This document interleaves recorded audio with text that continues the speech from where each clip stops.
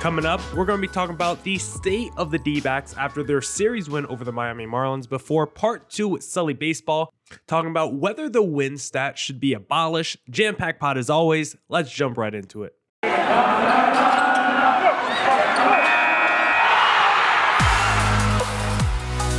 You are Locked On Diamondbacks, your daily Arizona Diamondbacks podcast, part of the Locked On Podcast Network, your team every day.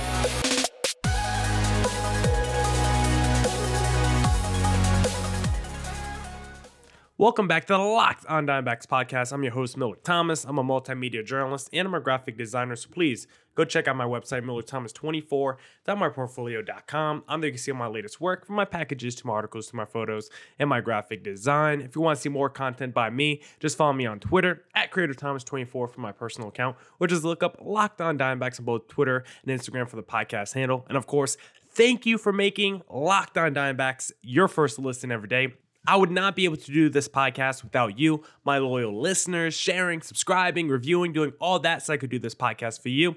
Thank you. It's free and available on all platforms, so please continue to tell your friends. As I mentioned early in the podcast, we're going to be talking to Sully Baseball about whether the win stat should be abolished. But before we get there, I just want to talk about the state of the D-backs because as you guys are listening to this, it's Thursday and the D-backs do not play today. They just beat the Miami Marlins, not in the most recent game they played on Wednesday, but in the series they took 2 out of 3. It was pretty close to a sweep. I didn't think the D-backs were going to sweep the Marlins this time around after seeing the way Merrill Kelly started the game. I thought Merrill Kelly was going to give up like 6 earned runs in a Wednesday start. The way he was laboring those first 3 innings, it really felt like he was going to have like a 6 earned run kind of a day where it was like, you know what? Merrill Kelly's been so good this year. He's allowed to have one stinker of a start. I was kind of going back and forth with Locked On Marlins host Peter Pratt on Twitter yesterday because he was like, Marlins should have a nice bounce back game with Sandy Alcantara on the mound. But I'm like, hey, do you know who's on the mound for the D-backs? Merrill Kelly. And he responded on Twitter like, time for a stinker, right? Is he due? And I guess Peter Pratt was right because this was the biggest Merrill Kelly stinker of the season Wednesday. And even a Merrill Kelly stinker by his standards is 5 innings pitched, 7 hits is maybe too much, but only 3 earned runs, 2 walks, 93 pitches. His ERA only went up to a 1.71. Like, if your worst start only brings your ERA up to a 1.71, like, you're having a fantastic season. And you know this was Merrill Kelly's worst start of the season because he gave up a home run in the first inning. First home run he's allowed all season. So good job by Merrill Kelly to at least settle down as the game went on and to actually give a pretty...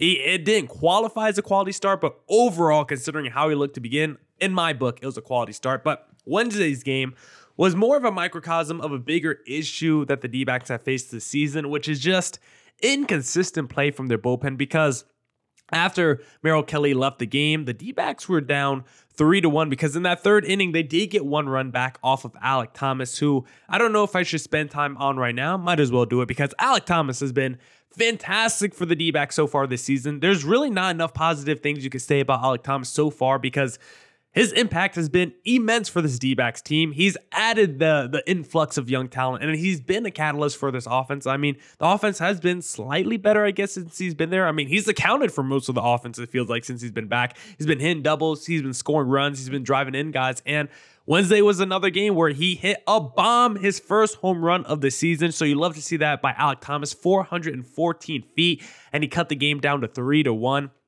So for Alek Thomas, I mean, right now he's batting at the bottom of the order. He batted 9th today. He's been batting 8th or 9th the last few days. And with Alek Thomas down there, the bottom of the order has been really productive recently. I mean, Seth Beer had a hit today. In the game on Tuesday, the 6 through 8 hitters at one point during the third inning had 3 straight hits with Perdomo and Alek Thomas and Nick Ahmed. They were part of the reason why the D-backs were able to break it open in that third inning and just start piling on runs. We've always talked about we don't see enough crooked innings for the D-backs, and they were able to do that Tuesday.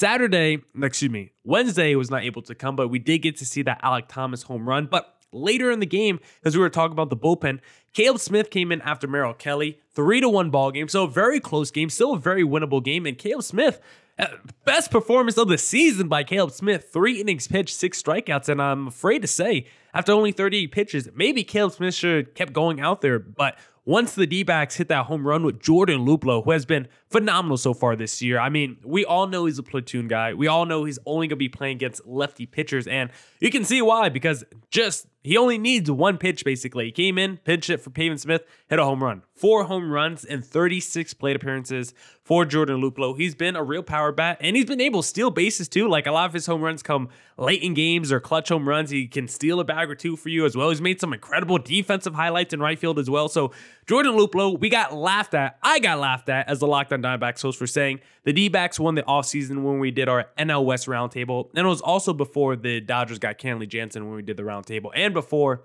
the Padres pulled off one of their last trades of the season. I think it was before the Sean Manaea trade as well. But I said the D-backs won the offseason because I thought they got marginally better. I didn't think they lost a ton of talent during the offseason. I thought they worked around the edges, and one of the big moves, not a huge move, but I thought a nice little addition to their team was Jordan Luplow, because he's going to be helping out Pavin Smith in right field defensively, and he's going to be helping out Pavin Smith at the plate when there's a lefty on the mound. And so far, Jordan Luplow, even though we got laughed at for him, he came through clutch on Wednesday. But unfortunately, it did not matter, because Caleb Smith probably should have stayed in the game on Wednesday. But once Jordan Luplow hit that home run, Torey Lovullo kind of had a different mentality and said, let's get our high leverage relievers in the game. So he brought in Mark Melancon for a non-save opportunity. It's a 3-3 game. Maybe the D-backs can walk it off in the bottom of the ninth and have a complete sweep of the Miami Marlins for the second week in a row. But fortunately, that did not happen, because Mark Melancon pitched Wednesday night like how he pitched the other day, May 7th, against the Colorado Rockies, where he gave up 3 earned runs in that ninth inning.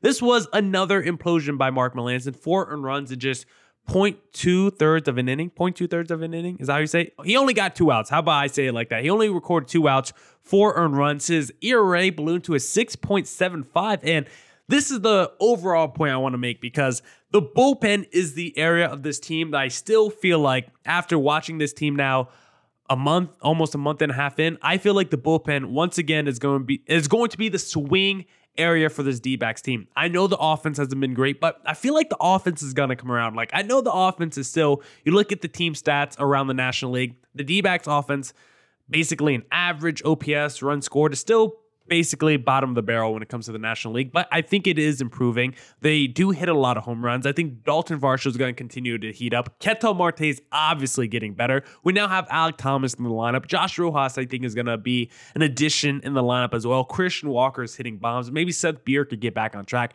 I do like the pieces in the lineup, and sometimes Torey Lovullo does some funky stuff with the lineup, but I'm still confident enough that the D-backs offense could be league average. The area of concern now is the bullpen, which is funny because a couple of weeks ago, I was like, you know what? I feel pretty good about the D-backs bullpen for the first time in a long time, but I think I might have been too early to the party, because the D-backs bullpen right now is like 28th in the league in terms of ERA. I could probably find it real quick as I'm talking, but the bullpen for the D-backs has been struggling once again. And really the last couple of weeks, there's been so many games where it's a close game, but the D-backs might be able to pull it out in that close game, but the bullpen looks shaky doing it.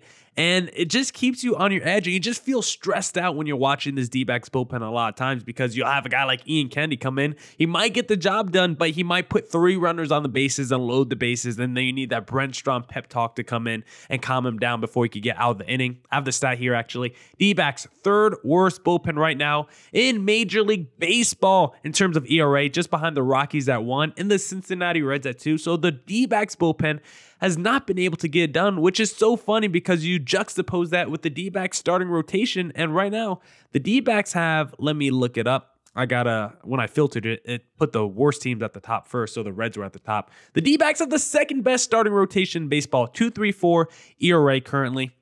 I don't know if that's updated after today's game, but either way, top 3 worst bullpen, top 3 starting rotation. The D-backs are going to be in a lot of close games. The D-backs entering Wednesday's game were 7-3 in 1-run games, because your starter only has to go 6-7 innings. Your starter has to go 6 or 7 innings, and if they just give up 2 or 3 earned runs, it's basically a win for the D-backs. If they give up 1 run, it's a win for the D-backs, because they've been so good in 1-run situations. But in those 1-run games, it also depends Who has gotten the most rest recently in the bullpen? Whose workload has been really jacked up recently? Because you can't put Noah Ramirez and Kyle Nelson out there every day. The Joe Mantiplies. You can't put those guys out there every day. Sometimes you have to go with the Caleb Smith or the Luis Frias or the JB Wendelken, the guys who are a little bit shakier out there on the mound. And so far, the bullpen has been super shaky for the D-backs. I think their offense is going to be doing a good enough job most of the year where they score 3 to 5 runs. And I think the rotation is going to continue to be dominant, because even the worst version of Merrill Kelly is still a fantastic pitcher with that Brent Strom effect. But for some reason, the Brent Strom effect doesn't really translate to the bullpen too much. We know his work on, we know how he affects starting rotation members. Like pretty much every starter has been like a Cy Young Award winner under Brent Strom, but the relievers, you don't hear much talk about them really excelling under Brent Strom. So the D-backs, Mike Hazen, he's going to have to be the one that has to go out there and fix the bullpen. You can't rely on Brent Strom to fix all your pitching issues. I think this is going to come down to Mike Hazen. And once again, I like the Mark Melancon move, signing at the time during the offseason. I still think it's going to be a move that probably works out in the end. But right now, it just seems like another past their prime pitcher that Mike Hazen seems to target. I don't know why all these guys who were good the last couple years, even though they're on the older end, seem to just fall apart once they come to the D-backs. Like Joakim Soria was good right before he got to the D-backs, even though he was an older guy. You could make the same argument with like the Hector Rondones or the Junior Guerreros. Like a lot of them had a recent track record before they got to the D-backs of being good, even though they were older pitchers. But seems like the wheels fall off right as they get to Arizona. Maybe being in Arizona under the hot sun, the retirement community around you, maybe it just puts them in that retirement mindset. I don't know what it is, but a lot of these older relievers, when they come to Arizona, they seem to not do as well. Ian Kennedy's been shaky. Mark Melancon all of a sudden has an ERA approaching 7. So the D-backs have to get this bullpen figured out. And talking to Lindsey Crosby of Locked On MLB Prospects a couple days ago, we did a power ranking 5 other D-backs prospects not named Alek Thomas that can make an impact this season, and he had 4 pitchers on that list. And I think maybe you got to call up a couple of those guys. Maybe you got to call up the Brandon Fatts or the Keegan Curtises or the Drew Jaminsons or the Dre Jaminsons, however you pronounce his name, because right now the guys in the bullpen are not getting done. And I don't want to see another year wasted because the D-backs do not know how to close the game, because the D-backs do not know how to secure a victory up 2 to 3 runs. Like that's the most annoying thing when you watch a baseball game or when you watch your favorite team. The games where you're up 2-3 runs after 6-7 innings. You just have to get through those final 6 outs of the game, but you're just trepidatious because you know how bad your bullpen is. Once that starter comes out, anything's on the table for the other team. And right now for this D-backs team, we know how good the starters are. We know what kind of we know how good the starters are. We know what they're going to do out there on the mound. The offense, it's a little hit or miss, but we at least have a lot of players we trust. We at least have, I think, a decent amount of talent now in that lineup. So you feel good about the rotation. You feel good about the lineup, but the one area of the team that you feel very not confident in is that bullpen. So please, Mike Hazen, go figure out how to fix that bullpen, because this D-backs team can be competitive this season. I'm not saying they're going to make a wild card race. I let that be known on almost every podcast, but can they at least keep us checking that wild card race tab the last month of the season? I think they can. They just need to fix the bullpen to do it. Now, we'll talk to Sully Baseball about whether the win stat should be abolished in baseball, but I think this bullpen needs a little boost, and to start my day, I need a little boost, so I take Athletic Greens.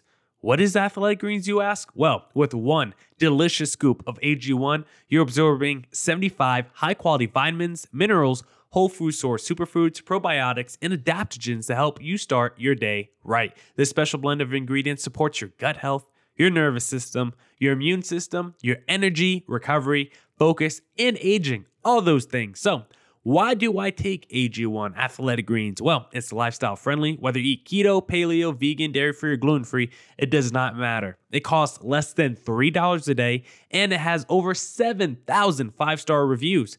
Right now, it's time to reclaim your health and arm your immune system with convenient daily nutrition. It's just one scoop in a cup of water every day. That's it. No need for a million different pills and supplements to look out for your health. To make it easy, Athletic Greens is going to give you a free 1-year supply of immune-supporting vitamin D and 5 free travel packs with your first purchase. All you have to do is visit athleticgreens.com athleticgreens.com/MLB Network. Again, that is athleticgreens.com/MLB Network to take ownership over your health and pick up the ultimate daily nutritional insurance.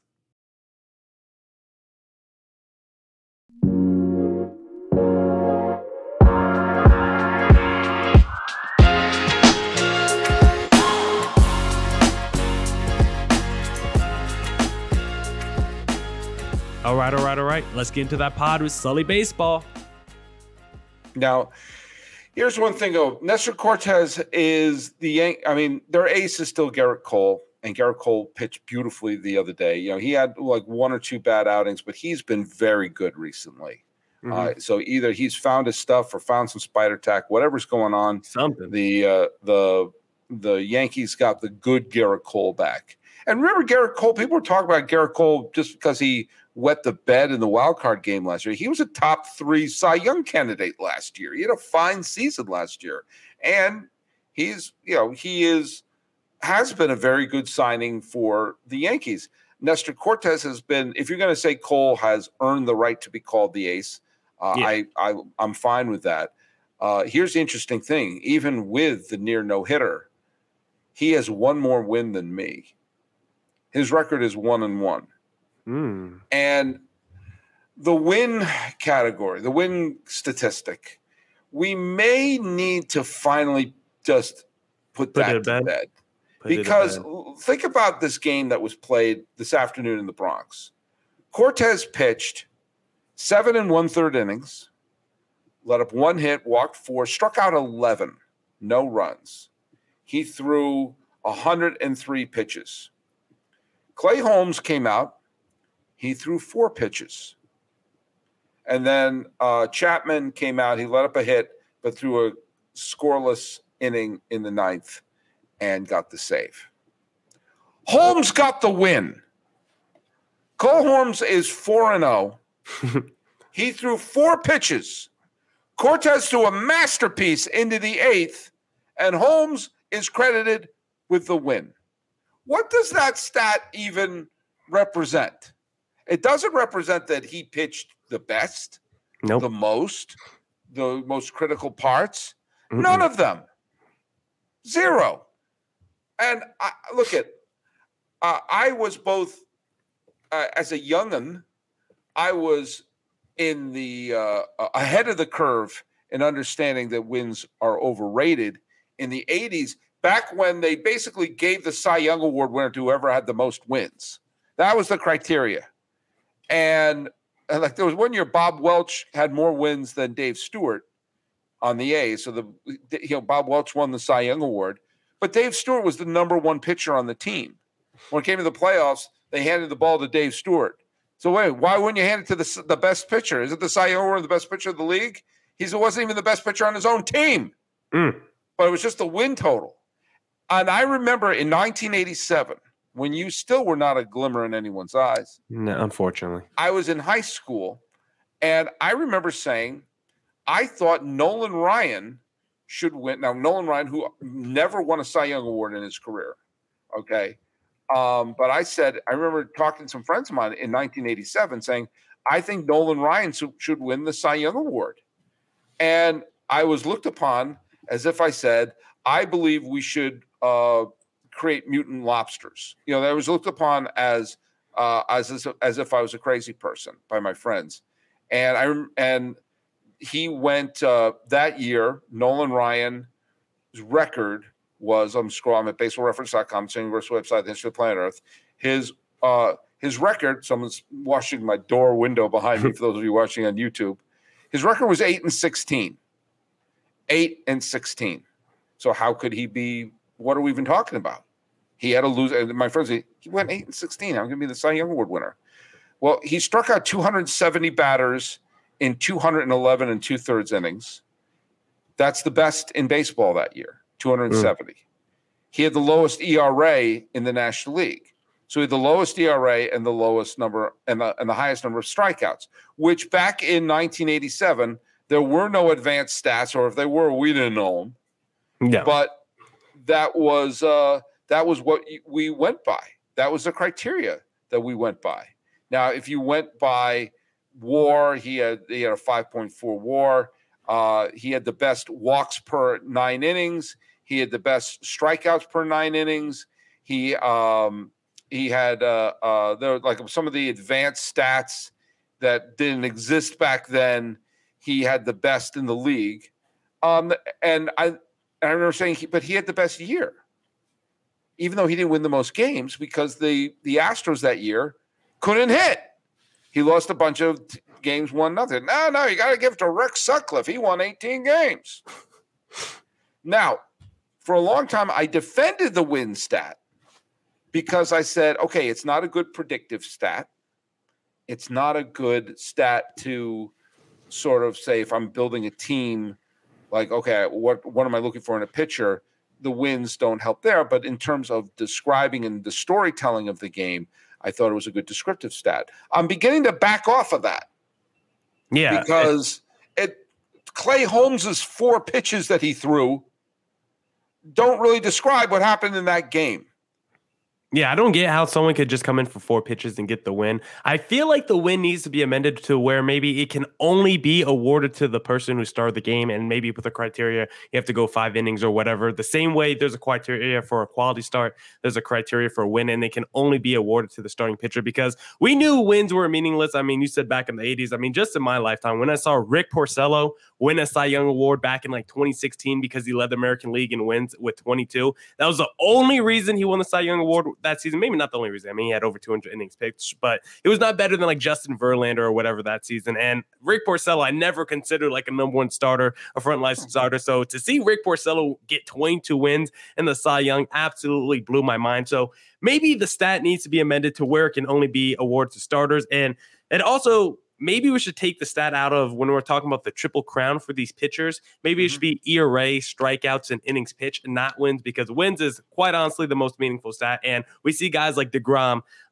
never have good win total just because they're always on crappy teams, even though they've been the best pitchers. And then guys like Rick Porcello, they could be on the best team in baseball and rack up 20 wins, even though they're probably a mid-rotation starter.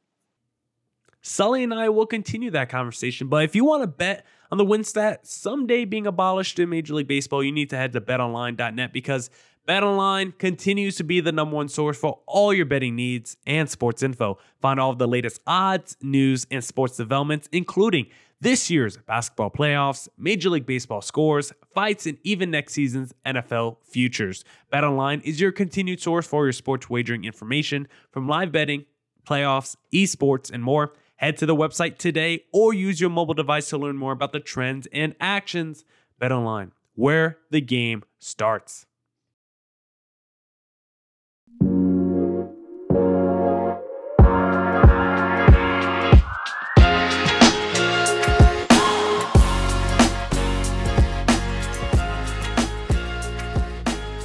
All right. Let's wrap up the pod. Bartolo Colon won the Cy Young Award in 2005. Okay, a long time ago. He led the league in wins that year. He led the league in nothing else. Now, if we're going to be, again, I'm not someone who makes WAR the end-all, be-all in terms of a statistic. But I will point out that he didn't crack the top 10 of WAR for pitchers in the American League that year. Mark Burley and Johan Santana both towered over Bartolo Colon in almost every single category. And yet Colon won the Cy Young Award because even he had won a few 21 MVP. games. Colon even had a few MVP votes. Yeah, because and again, he had a good season. I'm not saying he was bad. You know, he threw 222 innings and at an ERA of 3.48 during the steroid era. So, of which we found out later, Bartolo Colon was part of. Because he did test positive for performance-enhancing drugs and also tested positive for pi. But the fact of the matter is, there would not have been a person with even one brain cell firing in his head that would rather have had Bartolo Colon over Johan Santana that year. And the only thing Cologne had over Santana was the fact that Santana won 16 games and Cologne won 21. Now, I'm not going to complain that badly because I have what is called the Cohen Brothers rule, which is if you've already won a major award, I can't complain when you don't win it again. Okay. And Santana won 2 Cy Young awards in his career. So I'm not going to cry bloody murder that he didn't make it 3. Okay. But that being said, there's the Cy Young award given to Bob Welch in 1990 and Bartolo Colon in 2005. Their only qualification was the win total.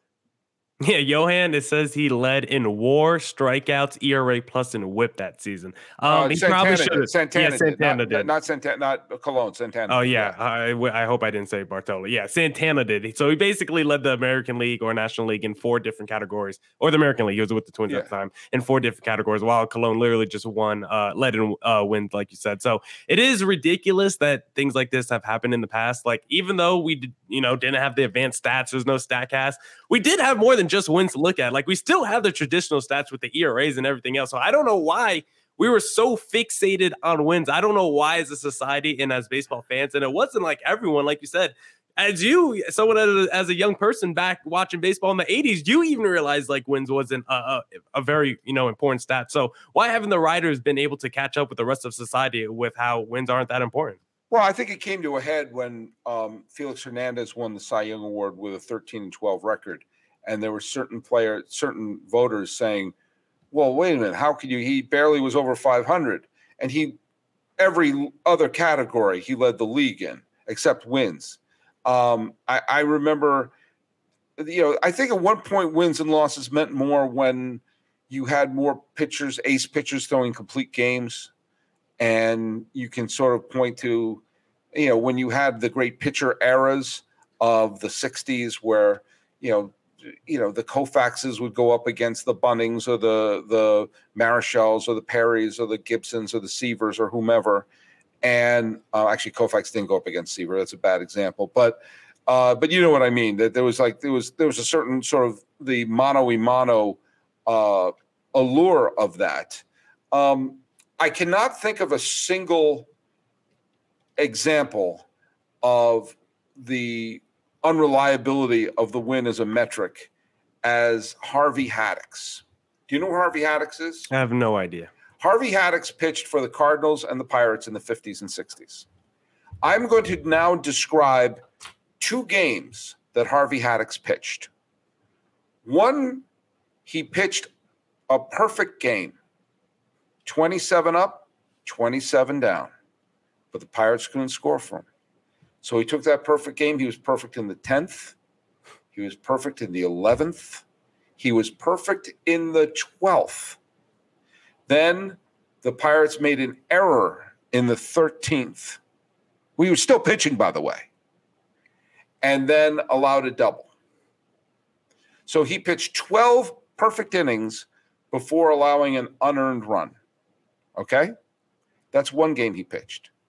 Another game he pitched was Game 7 of the World Series, where he came in with a tying run aboard, and he let up a couple of hits, and there was a wild freak play, and he blew the save. He blew the save that would have clinched Game 7 of the World Series. He got the win in one of those games and the loss in the other. He got the win in the game where he blew the lead in Game 7 of the World Series. He got the loss in the game where he threw 12 perfect innings before allowing an unearned run on one hit. If you say he went, how did the pitcher go? He went 12 and 2/3 innings, let up one hit and one unearned run. Pitch better next time. How'd you do? Well, I blew the lead that would have clinched the World Series. Good job. You won, folks. And especially now when you have pitchers throwing 5 innings and then there's a parade of pitchers throwing 1 inning.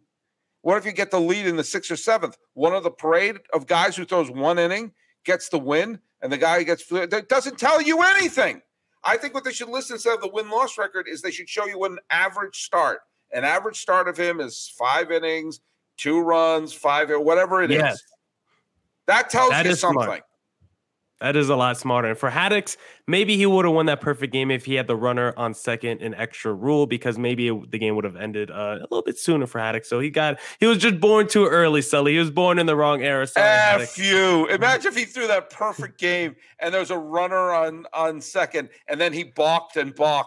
And then next thing you know, he loses the game because of a balk and a balk or a pass ball. No, hurt. You're no way you're going to sell me. No way you're going to sell me. That's it for this edition of the Locked On Diamondbacks podcast. Thank you to everyone who tuned into today's pod. Come back tomorrow for more Diamondbacks news coverage and insight. Thank you to Sully Baseball for hopping on today. We got part 3 with Sully Baseball, wrapping up the conversation with Sully tomorrow. It's the last pod of the week, so go catch up on any pods you might have missed this week. We got one pod coming out for you guys tomorrow, which is Friday's pod, so you're going to want to check out that. And as always, stay safe, stay healthy. Deuces!